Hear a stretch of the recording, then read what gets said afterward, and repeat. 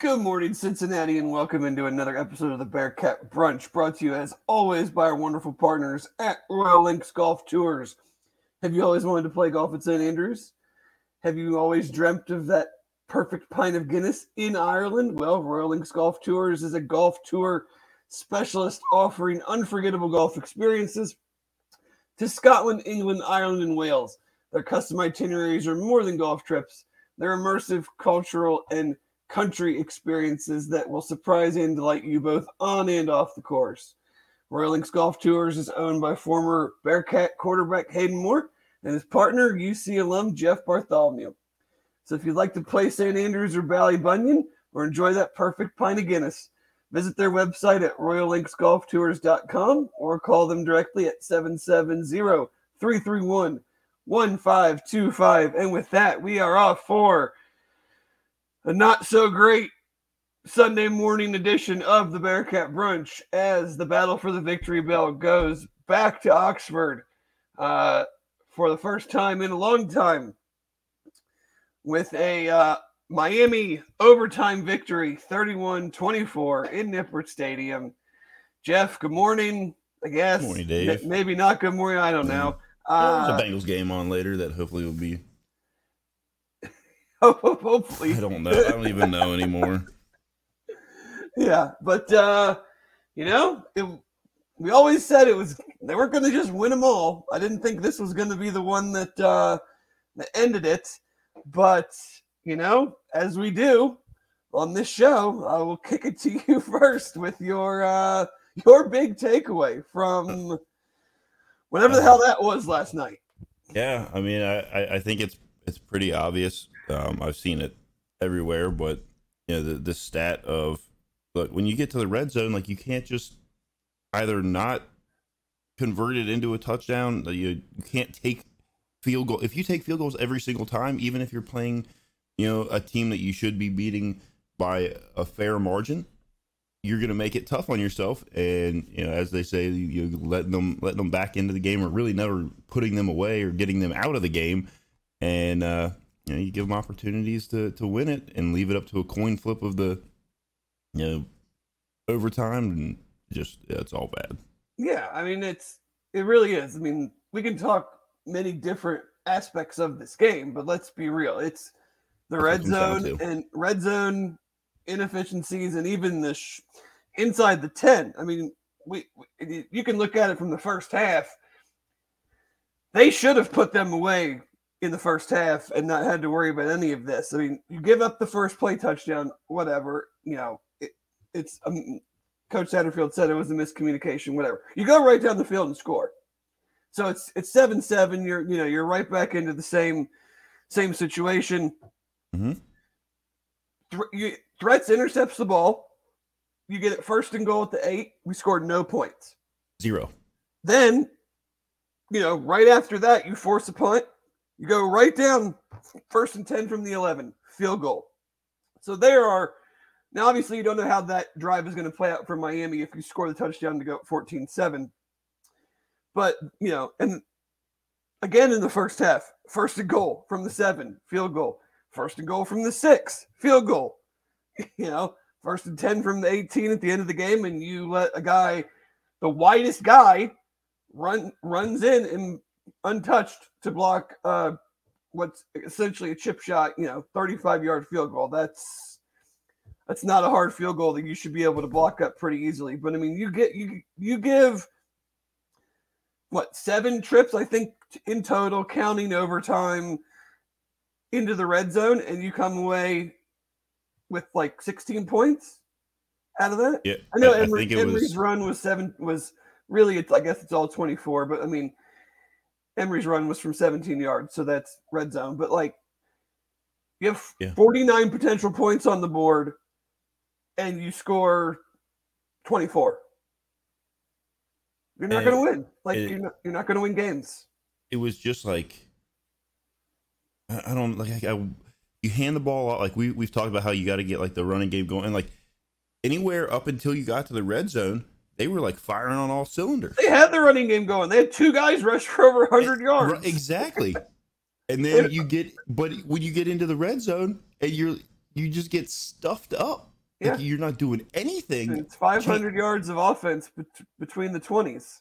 If you told me, I said this to Aaron, and if you told me we were going to have that many yards and have I think that where's the time of possession was crazy too.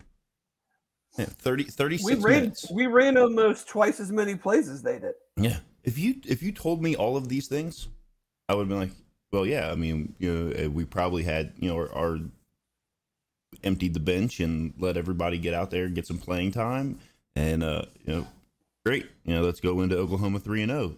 Something I didn't necessarily expect at the beginning of the season. No, I didn't. I didn't either. Certainly, You're moving games around, and so 2-1 is 2-1, and that's what a lot of people thought, but it's just a different 2-1, and absolutely, especially like it just offensively and defense. Like we lauded and we talked about the ingenuity and the creativity and everything the first 2 weeks from an offensive standpoint, and then I felt like yesterday we didn't see a lot of that stuff, and defensively.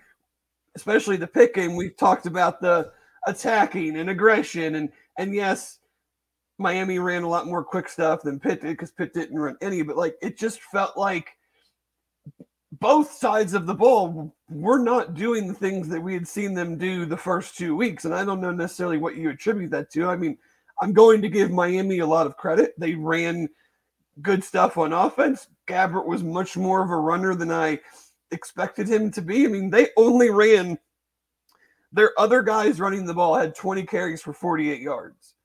And his sack adjusted numbers, he ran for over 100 yards, when you take the sacks away. And it was stuff that just like not in your lanes. And, it wasn't like he was making miraculous escapability plays. No. It was just like, all right, they over pursued on this side. Nobody's open. I'm going to come out this side for 20 yards, 25 yards. I was just saying on all of those conversions where he should have been dead to rights in the backfield on every one of those that he scored it out. And it wasn't even, like you said, it wasn't like he was making some crazy cutback or like spinning out of a tackle. He was literally standing in the pocket and waiting for whoever was rushing in to bubble around him and go past him. And I mean, half of those I could have run for the first down on him, and I got a bad angle. Yeah, there's nobody there. It just felt like all night, like that they were close to, taking that one extra score, but then every time they needed to stop, they couldn't get it, or every time they got the stop, the offense couldn't, would get bogged down again, especially in the first half in the red zone. 2 sacks for the Bearcats, 5 tackles for loss. It didn't. I don't know. And I'm probably not going to go back and watch it because I don't really have. I'm not 100 total masochist, but it just didn't feel in the game, watching the game, like that it was the same stuff we had been talking about the last 2 weeks, and I think Miami did some things like they played a lot of guys in the box trying to stop the run game, and they did in the sense of like there were no big runs, but Montgomery and Emery both averaged 5 yards a carry, but we never saw the over the top like real shot throws. The one to Braden Smith, he only had 1 catch and it took forever for him to get it. Like, I talked about how their corners were youthful and I thought could get beat deep, and we never really tested that. And I didn't think that Emery was, and like, I come back here and look, he's 18 for 34, 265. Like, I didn't think he was quite as sharp yesterday as he had been the first 2 weeks. Last week I talked to, when Hayden Moore was on, and we brought up, 2 weeks ago, we brought up like how difficult it is for a quarterback like have this entire new offense and be on the same page. And yesterday, really the only one that he was on the same page with was Xavier Henderson, and he's had at least some previous playing time with him. it kind of looked like what I expected to see in the EKU game, of guys that weren't exactly right where they were supposed to be. Guys making cuts or not making cuts when they should be, and things not flowing properly. Like, yeah, you start to go, and then they have some mess ups. And I thought that would be what we saw in week one. And when we didn't see it in week one, and then we didn't really see much of like any true issues against a Pitt team who we thought was going to be really like maybe good, but maybe they're not because they lost yesterday to I think West Virginia's backup quarterback. Did you see old buddy's line? Phil No. Dracovich's line? Oh, where he was mad that people were booing him? No. I mean, his box score yesterday. Oh, no, I did not.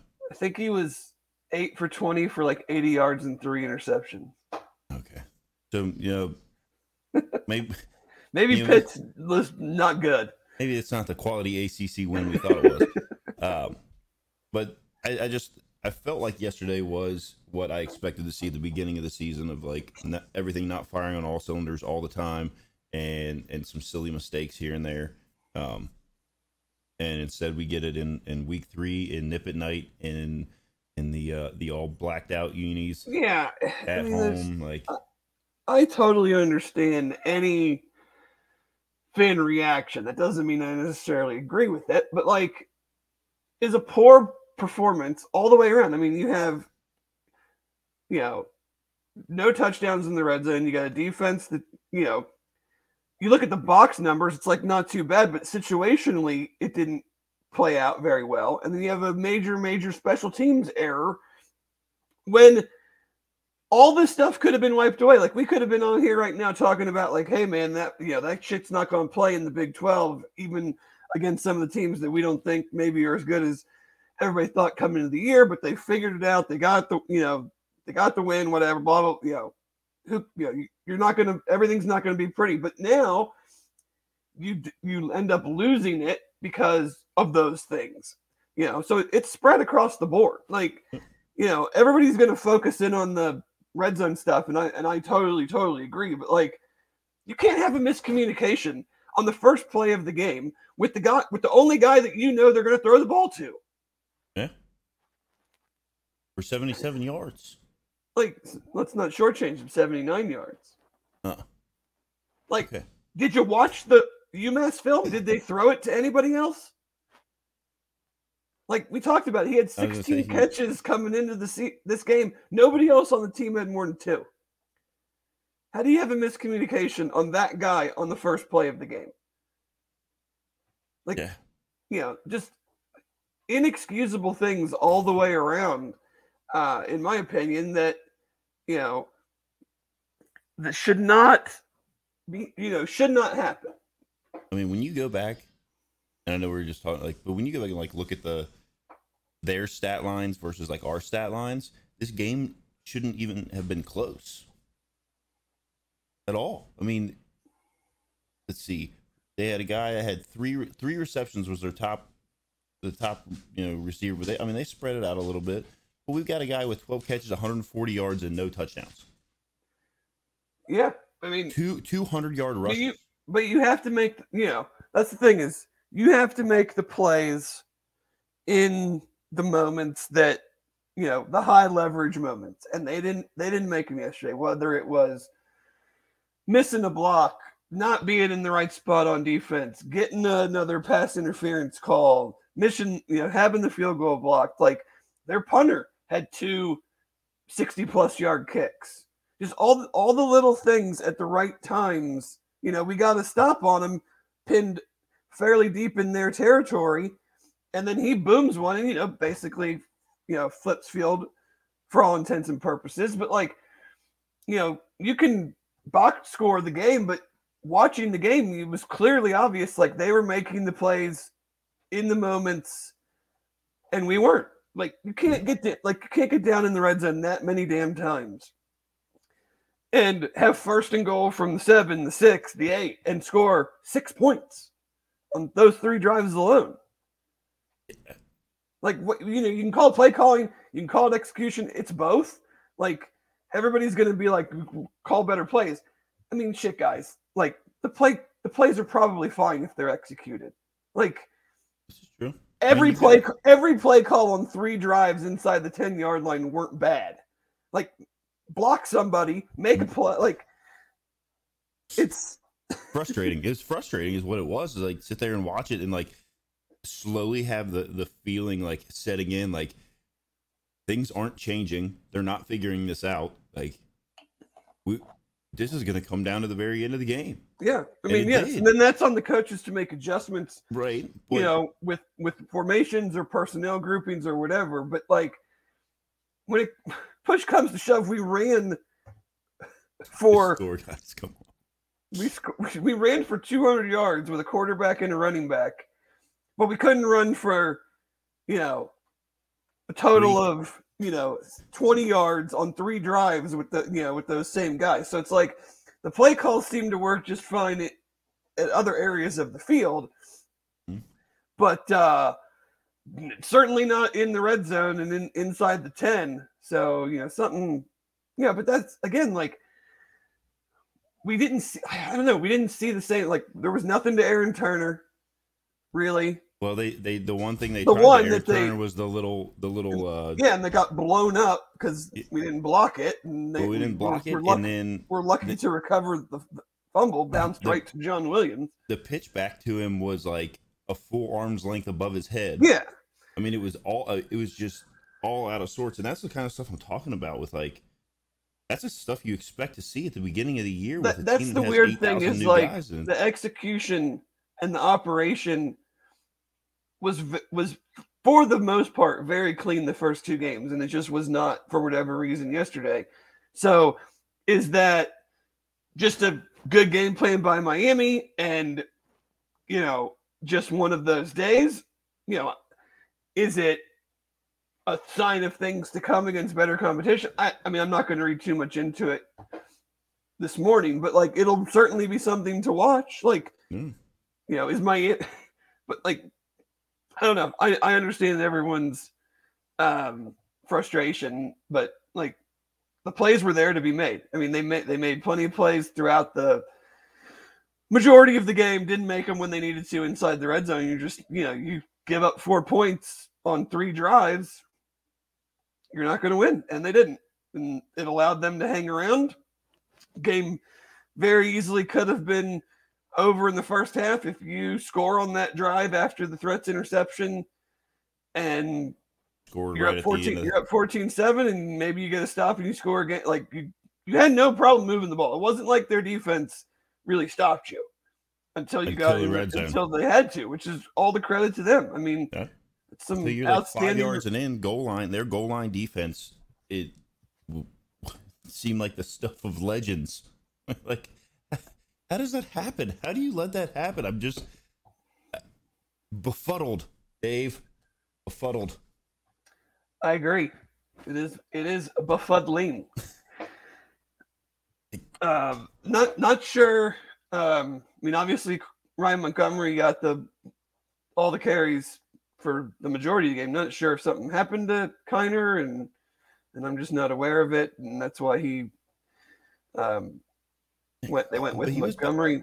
He was back in at the end. I know he was. Yeah, that's so. I don't know if they just went with Montgomery because like he's a little more shifty. Like I was talking to Aaron about this last night. Like I don't know if they thought with him being more shifty and they were having difficulty blocking these guys down the red. I don't know.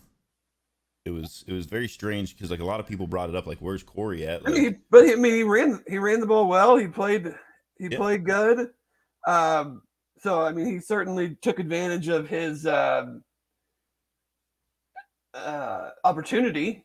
We just wish we could have gotten better results down there inside the red zone. That's I mean, and that's the thing. Like I was looking on Game on Paper today. Did you look at that? Yeah, it's almost all green. Yeah, except for red zone success rate. So like everything about the game it really just boils down to what happened inside the 10s because. If you're looking at it from a data standpoint or an analytical standpoint, like outside of some, and this is again Miami, they didn't run a lot of plays, but they averaged like 10 yards a play. or 7 yards of play, 10 yards a pass. Like the defense was just not good enough in some of those situations. Now that but it all works together. So I'm not putting the blame on them. I mean, you don't score with that many trips inside the red zone. That's on you. Right. But their offense wasn't. We didn't exactly choke them out, so to speak, like they did to Pitt in the first half. Like they had success moving the ball, whether it was throws, whether it was Gabbert running. Well, it seems literally like every time we would get, I mean, what were they on third down? I think they were okay. So fourth, really, that's not even that great. They were 4-10 on third down. It just seemed like when they the pivotal third downs where it was like, okay, so maybe there's like some 3 and outs we throw in there, whatever, but then we didn't capitalize on the backside of it, and on the ones that mattered are the ones where we over pursue around the outside. There's literally nobody in front of him, and he scoots off for a first down. You're like, there's nobody. It's seemingly not one defender in the middle of the field, and dudes having to come from 15, 20 yards deep to come all the way up and stop him, or he's sliding down, or sliding out of bounds or whatever. And he just it was not what I expected to see. The line. Yeah, I didn't have this on my bingo card. No, and that's It's 2 weeks in a row where, like you said, they did a really good job on third down against Pitt, but it was like the 3rd and 8 or 3rd and 12 that they would pick up, and it was kind of the same thing yesterday. But I mean, that's the hard part of trying to analyze this, is that did Miami just play a really, really good, inside the red zone game? Because UC did not struggle to move the ball. Like they got down there how many damn times, but couldn't score. So it's it's kind of like, you throw the baby out with the bathwater, because it's like they did a lot of good things, but then just couldn't convert, and that's the only thing that really matters when it comes down to it.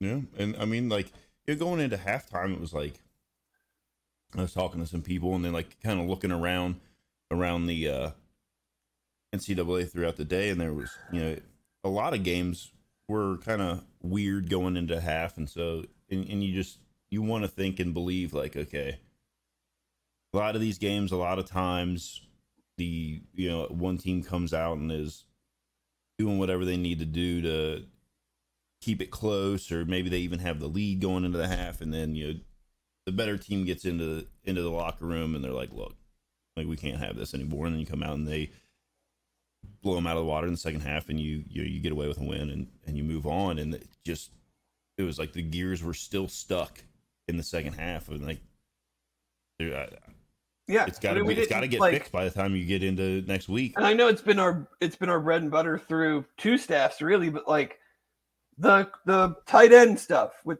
Peyton Singletary or Michon, like coming across the formation, even if it's just a little bit of a few yards, like it was in the Pitt game. He had the 12-yard touchdown, but then there were several others where it was like, just 2, 3, 5 yards. There was none of that. There was none of, again, nothing really to Braden, not even really any targets. I mean, his only target, I think, was that, again, insane great catch. But no, none of the orbit motion, no jet sweeps, no, and again, I say this from after tailgating and having a good time, and like, I'm not game planning. I don't know what they're looking at to say, this, they're going to take this away by the way they run this formation and whatnot. So this is just a Sunday morning quarterbacking type thing, but right. It was just confusing, a little misunderstanding to not see some of the stuff that had been successful in the first 2 weeks in a game when they had no problem moving the ball, but couldn't capitalize. So maybe, you see a few different things on those second, third, fourth trips into the red zone after you realize what maybe your plan was, and now it's not working. So we try. I mean, you have a design sheet. Your red zone plays, like, these are supposed to be the plays that you don't call the same play that you would call at your own 30 that you Right. call on their 4. But so you have a grouping of plays that you feel confident about, and I guess maybe they need to burn that set and come up with a new set, because it elicited no confidence uh, with what we saw. But I'm going to give Miami credit. I mean, they played a great game. They especially played a great defensive game in the high leverage moments. So kudos to them. And you just have to come back today, tomorrow, get ready for a team that is humming, that is going to probably score some points, and you're going to have to figure out a way to stay with them, and figure out how to capitalize, because I think we have talent on offense. Like, Yeah. Oh, Emory Jones has been a much better player through 3 games than I have seen out of him, especially at Arizona State. Yeah. But even and he's much older, more mature, and all tons of things go into that. But like, the offense has talent. Obviously, they have good skill guys. They have. I think the line still needs to be better. There were too many times that he was under pressure yesterday. But they have offensive talent. They just have to be able to, in this case, capitalize on it. And next week they're going to have to. It's going to be a shootout type game if they want to win. They're not going to hold Oklahoma probably to 21, 27 points and win that way. So, we just have to figure it out, because they now's the Big 12 schedule, and Oklahoma's playing good. Right after that, BYU, I think, is probably a little bit of a surprise going into Arkansas and getting that win. So it's not, you can't sit around and think about this one for too long.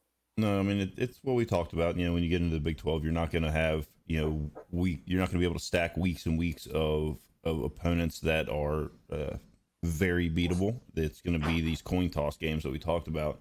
Alex brought up a good point over here. I actually I noticed this coming out of the half.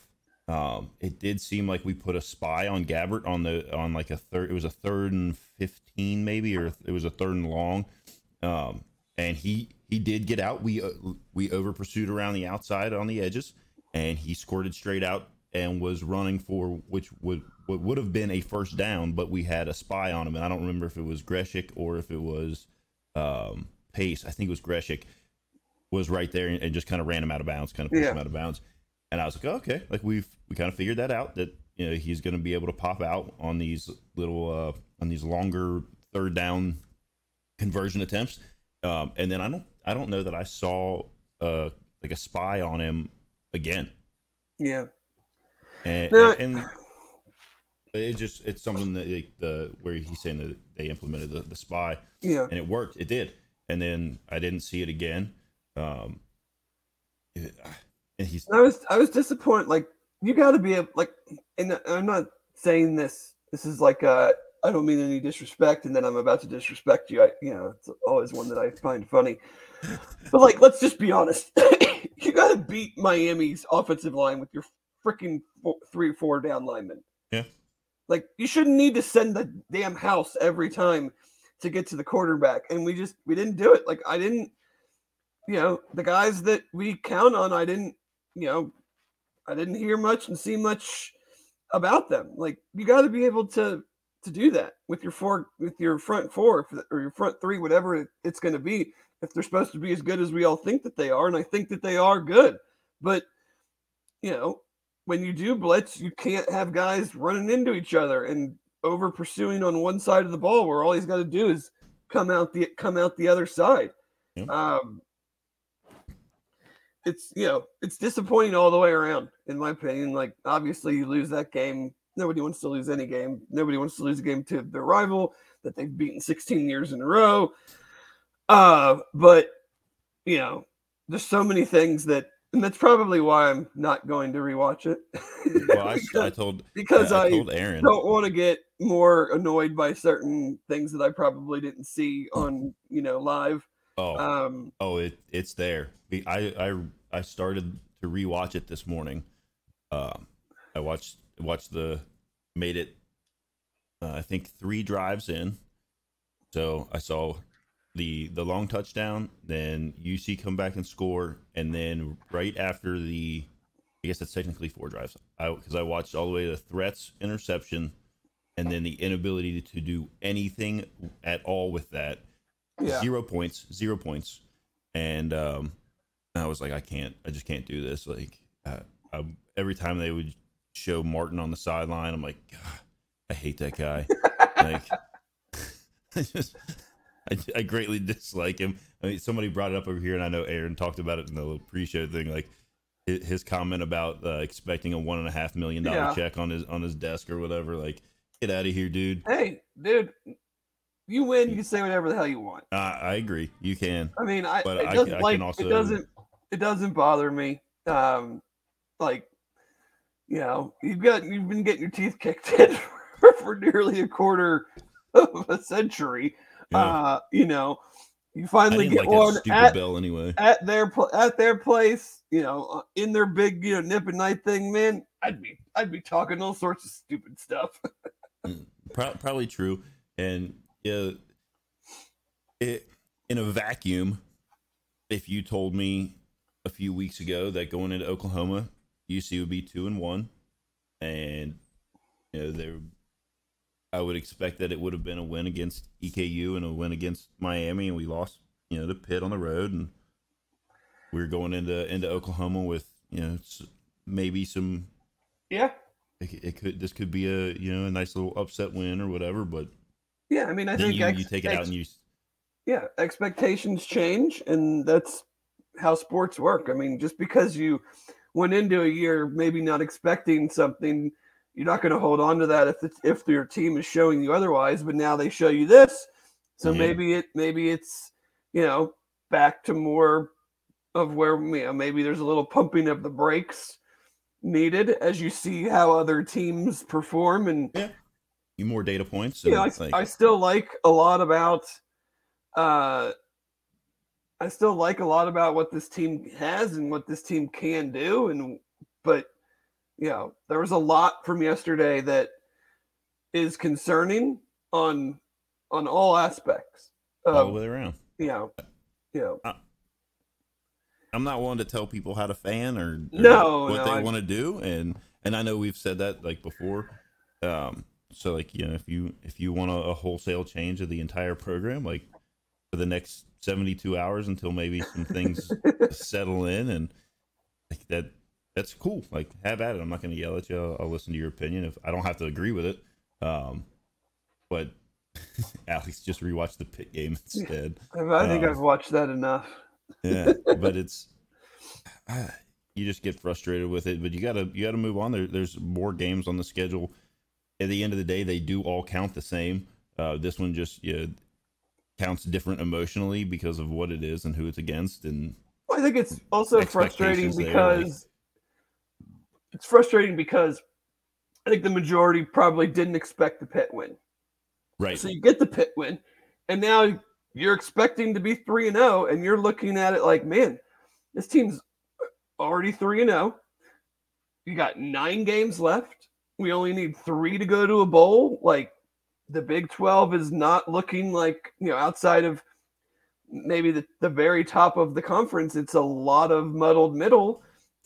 Mm-hmm. And you're thinking, okay, man, maybe we can have a little bit better year than everybody, thought we could going into the season. And that would be a very nice first season for this new program, new staff, and a new conference. But now you're like, okay, now we're 2-1, and we got a really tough game coming up. And, if they drop that, then they're 2-2, do the schedule game all you want. But I think that's where the frustration comes in, is that the game was there to win. It wasn't like you just played a much better team and you couldn't do anything about it, and just wasn't your night or whatever. Like, the game was there. We didn't have 6 turnovers there was no crazy injury. Like, you did everything you needed to do to win the game until you got down inside the 10-yard line. right. The part that matters, like, I saw people saying stuff like, "Oh, well, it's okay. Like we were down there. Like we should have had those points. If we have those points, we're winning." I'm like, "But we don't have those points, and we're not winning." And If we had this point, yeah, right. If I was 6'5", I might have been a better basketball player. And then they fall back on the, well, we were only expected to win 4 games this year. Don't and give I'm me like, that shit. I'm like, that doesn't, like, that's stupid. I don't like that. That is a bad argument. Don't rationalize. Yeah, don't rationalize losses because people that don't follow the program that closely thought they weren't going to be very good. So let's dive in even deeper. Like, okay, we were only expected to have 4 wins. Well, one of those 4 wins was expected to be the Miami game. So, yes. And we didn't. So right. Like, you can play that game all day. Like they didn't get it done, and I'm sure they all know it. And hopefully we see a little different outcome next week. Certainly not going to be. It doesn't get any easier from here on out. No, there are no more easy games left. Like you can't look at your schedule and be like, oh, we get a break this week, because you don't. I don't care how some of these teams have performed so far this year. You're in a Power 5 conference against teams that have 3, 4, 5-star guys on the roster, and you're going to run into that. Take everything yesterday and put it up against any team we're going to play the rest of the year. You're going to lose if you can't convert like they couldn't convert yesterday. So there's really maybe not a whole lot else needs to be said. I mean, this one was a pretty. I mean, we got into it and we dug into it and talked about it, but like it's pretty cut and dry what happened. Yeah, I think Darren brings up a good point. I kind of mentioned, like, I thought that they maybe did look a bit like they were potentially looking past Miami, because they know they got Oklahoma coming in, but I don't know, and I don't buy into the there was the talk that you got all these guys from the portal and whatnot, and like they don't have the same feeling for the rivalry, and they're not getting up for it the same way that like local kids would get up for it. And yeah, I don't really buy it, because it's not like it was a lethargic performance. Like everything stopped when they got inside the 10. Yeah. So you can't say like, oh, well, they were up for the game, in between the 20s, but then once they got into the 10, they looked past them. Yeah, that's also fair, and I don't buy that kind of thing either, because we can talk about it here briefly after all this is done. But like you look at a team like Colorado that had like a wholesale change of their entire roster overnight, and they were pretty fired up for that rivalry. Yeah, it's just, it happens. Like we're not going to win them all, and you're going to lose you lose this one, and it makes it sting even more, and because of the circumstances. So it's 100% an excuse, Brian. It is. That's what we're saying. Is like, it's not. I don't use it. Like I don't like the whole like, oh, we were looking ahead, or oh, we didn't want to, the old SEC trope in the meaningless bowl game, like we didn't want to be here, blah blah, whatever. So yeah, it was a weird game offensively. Like G-Mac said, you kind of did whatever you wanted to do until you got inside the 10.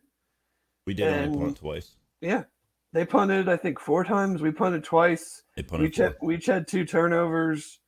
One of ours was, at the very end in the end zone in overtime. Very strange. I'm not sure what happened there. Someone I don't know if someone fell down or ran a wrong route. He threw it, he clearly threw it to a spot that he thought the guy was going to be. Well, I think that's what when I was talking to Aaron last night, because I brought it up he said in his when they talked to Emory after the game, and he thought that there might have been a pick somewhere, because he was expecting, I don't know who to come across there, and he thought there was PI, not a pick. I thought there might have been a pick, but he thought there was PI. Okay. And that's another thing. Obviously, like, I don't know, I'm not a fan of like Wiggins fell down. Okay. and he thought he was knocked down, but he threw it to where Wiggins was supposed to. He said there was a drag route. Wiggins was supposed to come across the middle and come open, and he ran into traffic and fell down, and nothing was called, and probably shouldn't have been. Like, well, I don't know, there's going to be traffic in the end zone. If you're going to call an illegal man downfield from the 2-yard line, from the 2, what are we doing? If you're going to call that, you should probably call every little nitpicky thing in the game. The only other officiating thing I wanted to ask about: how is there not a flag on Ryan Montgomery getting headshot? Getting like decleated when the ball is well over his head. How's it not defenseless receiver, unsportsmanlike conduct? Like that has to be something. And the guy was standing right there looking at it. I had it, and he just like shook his head. No, that you're allowed to do that. That's fine. That's all clear. Like, that there's a flag on that play 99.7% of the time. Whatever. It's because I never broadcast in the daylight. I'm a broadcasting vampire. I work night shift. Now I'm going to go back to cooking geta and hash browns. Oh, bring some over to my house when you're done. So, yep. I mean, put a bow on it. Yep. Sucks. Forget about it. Move on. Figure things out for next week against Oklahoma, because that's it's going to be an interesting. Yeah.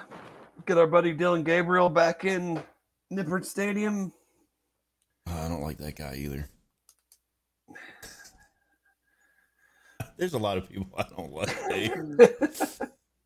Well, I know there wasn't a very good, I guess, slate of games yesterday, especially the early games were quite a chore to try to find something worth watching. I did enjoy the OU Iowa State slog that you could show that to detainees and try to get them to spill the beans on something. That's like a form of torture, that game was. But obviously it was not a good day for the Simone household. The Vols apparently looked like total garbage. Michigan State got throttled. We really need a big bounce back from the Bengals today. Or it's going to be a pretty lost football weekend. I mean, Georgia was down 14-3 at the half. They ended up winning 24-14. Like, they came back and found a way. Notre Dame was tied up, or a 1 touchdown lead going into the half. They ended up pulling away over Central Michigan. Boston College really put it to Florida State and just didn't finish things off. Lost by 2, which is good for them. Marcus is banned, by the way. Oh, my brother-in-law, his wife went to Tennessee, and so he's also a Tennessee fan by proxy, and so he was breaking things down. I watched one terrible loss yesterday. I don't need to watch a second, so we'll just let that one die. And then you got Alabama, South Florida, which was tied 3-3 for, it seemed like, ever. And then I think Alabama also has 700 quarterbacks, and I'm stunned that an offense orchestrated by Tyler Buchner is not good. Well, he didn't orchestrate it for very long, because I think he went 3 for 14, and then they pulled him out of the game and then put somebody else in that also couldn't do anything. Oh, did they put Jalen Milroe in? No, I want to. Or they put the freshman Ty Simpson in? Yes, Ty Simpson was in. Yes. What's wrong with? Is Jalen Milroe hurt? I have no idea, but Tyler Buchner was 5 for 14 for 34 yards, no touchdowns, no interceptions, with a QBR of 15. And then they put Ty Simpson in, and he went 5 for 9 for 73 yards. Oh my God! Yeah, it was not good. Their running back Roydell Williams had 17 carries for 129 yards. Yeah, they ran it pretty well, but I mean, Ty Simpson had 9 carries. Well, this isn't fair because yeah, I mean he was sacked a lot because he has negative. This whole week just felt like this whole week just felt like a survive in advance type of week, and everybody was anticipating next week and all the big games, and you had Georgia, Alabama, play with their food quite a bit, but end up winning, and UC was did not do that. So I mean, that's the thing is, how many games are you going to win when you don't play your best, but you still figure out a way to get it done, knowing that you're not going to play your best, 12 more than likely, unless you're, in the national championship picture, you're not going to play your best 12 games out of the year. I mean, we didn't play our best the year we went to the playoff in some games and just figured out ways to win. So it felt like that was kind of the day yesterday. Well, you got Missouri beating Kansas State on a 61-yard field goal. That thing would have been good from 70. Well, their kicker is like 250 pounds. They call him the thicker kicker. He needed every ounce of it, apparently. That was a boot, an absolute, and I think it's also the SEC record for longest made field goal. I would assume so. So good for him. And then the Colorado. Yeah. Did you stay up for the Colorado State game? No, I was coming home and then. Yeah, no, that's understandable. It was actually like it was pretty fun to watch just because it was like two teams who very clearly like hate each other. Yeah, like it didn't matter that I guess Colorado State they were talking about I guess also had a pretty good like haul of kids from the portal. So like you're talking about you brought in kids who were putting this jersey on for the first time in this rivalry, and like they clearly were like both teams were just like out for blood, and it built up over the week or whatever. They made, there were comments made back and forth that I'm sure people have seen and read about, but it was interesting to watch that game go down. Like Travis Hunter, I think, got taken to the hospital. I don't know what's going on like with that. So he's out for a couple weeks. It was an ugly late hit. I saw that collision like right in the chest. Yeah, I mean, and he was. The ball was 8 yards overthrown, had skipped off the ground. There was PI on the play, so like he was like held up, and then the safety came over and just drilled him right in the chest with his shoulder and put him down, and then it was not pretty. I think it's fair to say it was a pretty ugly week for the Big 12. Yeah. You obviously had the Kansas State loss at Missouri. Iowa State loses at Ohio, scores 7 points. Baylor wins 30-7, but that game was 16-7 well into the second half against LIU Brooklyn. Oklahoma rolled, UCF rolled, South Alabama dog walks Oklahoma State at 33-7. Oklahoma State didn't score until the fourth quarter in that game. South Alabama's good. Like, I'm not surprised they won. I'm surprised they won 33-7. You had the West Virginia game, BYU. That's probably pretty big win there. And then TCU crushed Houston. Texas kind of slept walk, which I was expecting after the Alabama game. Slept walk past Wyoming, and then Kansas got everything they wanted from an 0-2 Nevada team. So it was not a pretty week all the way around. Just I don't know, Dave. I want to forget about this one this week all the way around. There's no other way to put it. Yeah, that's all you. I did text you last night and say that I just wanted to sit here in silence for an hour, see how it goes, but we had enough to talk about, I guess. Absolutely. Talk a little Bearcats in the NFL week 1. I think Ivan Pace. I mean, he's the train of how did this guy not get drafted tweets is not slowing down. He had a solid week 1, and then again Thursday night. He led the team the first week in tackles. Yeah.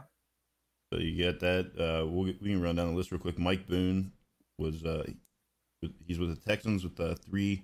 He had 3 receptions for 18 yards. Let's see if there's anything that was like really stuck out. Kobe Bryant had 9 tackles. Brian Cook had 9 tackles on a fumble recovery. Jerome Ford, even though the Browns destroyed the Bengals, Jerome Ford didn't have a super great game. He had 15 touches for 36 fumble. yards. Yeah. Derek Force had 5 tackles. Sauce Gardner had 3 tackles. Here's the surprise of the day. Jason Kelce allowed 0 sacks. Oh yeah, stunning. Unreal, that guy. I mean, how does a guy that's another one. That's another one, Dave, of a guy that they're like, how is he so good? He's small, like he doesn't fit the typical center position or the typical position he's in, and he's just made an absolute Hall of Fame career out of it. Oh yeah.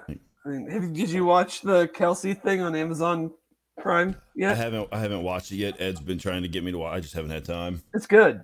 They did a good job. And Desmond Ritter did everything he was supposed to do in the.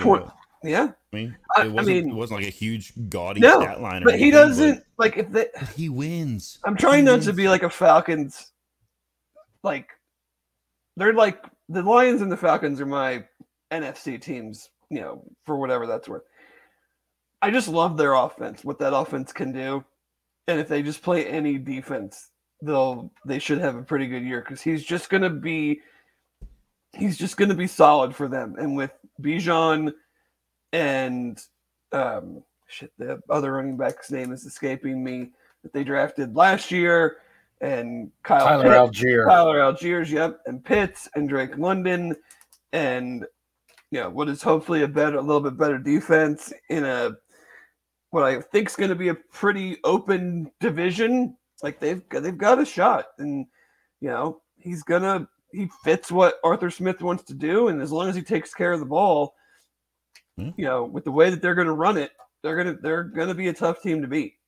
Well, I mean, it's like I said way back when. Like, I mean, and everybody said it really. Like, Desmond Ritter just wins. He doesn't have to be gaudy and flashy and do all the things and put the team on his back and all that kind of stuff. He just is steady, and that's really all they need there. So good for him. Hopefully he continues that out through, for a while. Has a nice, we need career. I think we all, well, not all, cause some people might not be fans, but a lot of us.